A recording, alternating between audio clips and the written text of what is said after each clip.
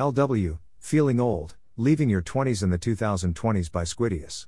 Welcome to the Nonlinear Library, where we use text-to-speech software to convert the best writing from the rationalist and EA communities into audio.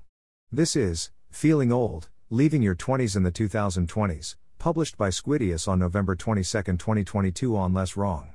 A younger friend recently asked why I, and many others my age, make so many comments about being old. After some thought, I realized a big part of this was related to experiencing specific meaningful life stages during the pandemic. In 2019, I could, and often did, stay up late at parties, survive on very little sleep, and run on my own willpower alone. I didn't usually need to think too hard about any of this in terms of trade-offs, and thus had the ability to be way more spontaneous about it all. If a friend invited me out, I could say yes that night, with no planning ahead, and have a good time. Then lockdown hit, and everything shut down.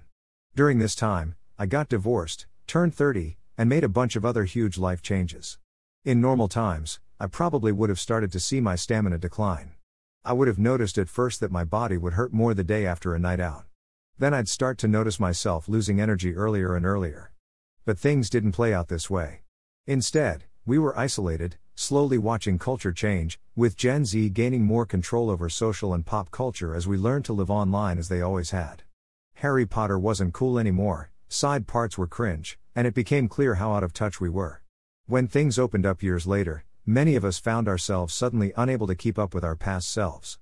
It feels like going out until 3 one night, and the next night, needing to leave at midnight. Suddenly we were no longer growing, but aging. So when I call myself old, I'm not saying that my best years are behind me, or that I feel I'm nearing the end of my life. I think what I actually mean, and should be saying, is that I feel emotional whiplash from moving out of young adulthood into regular adulthood. It feels like I was robbed of the transition between the two. I wish we could have peacefully handed the baton off to the next generation, rather than waking up one day and finding it gone. Thanks for listening. To help us out with the Nonlinear Library or to learn more, please visit nonlinear.org.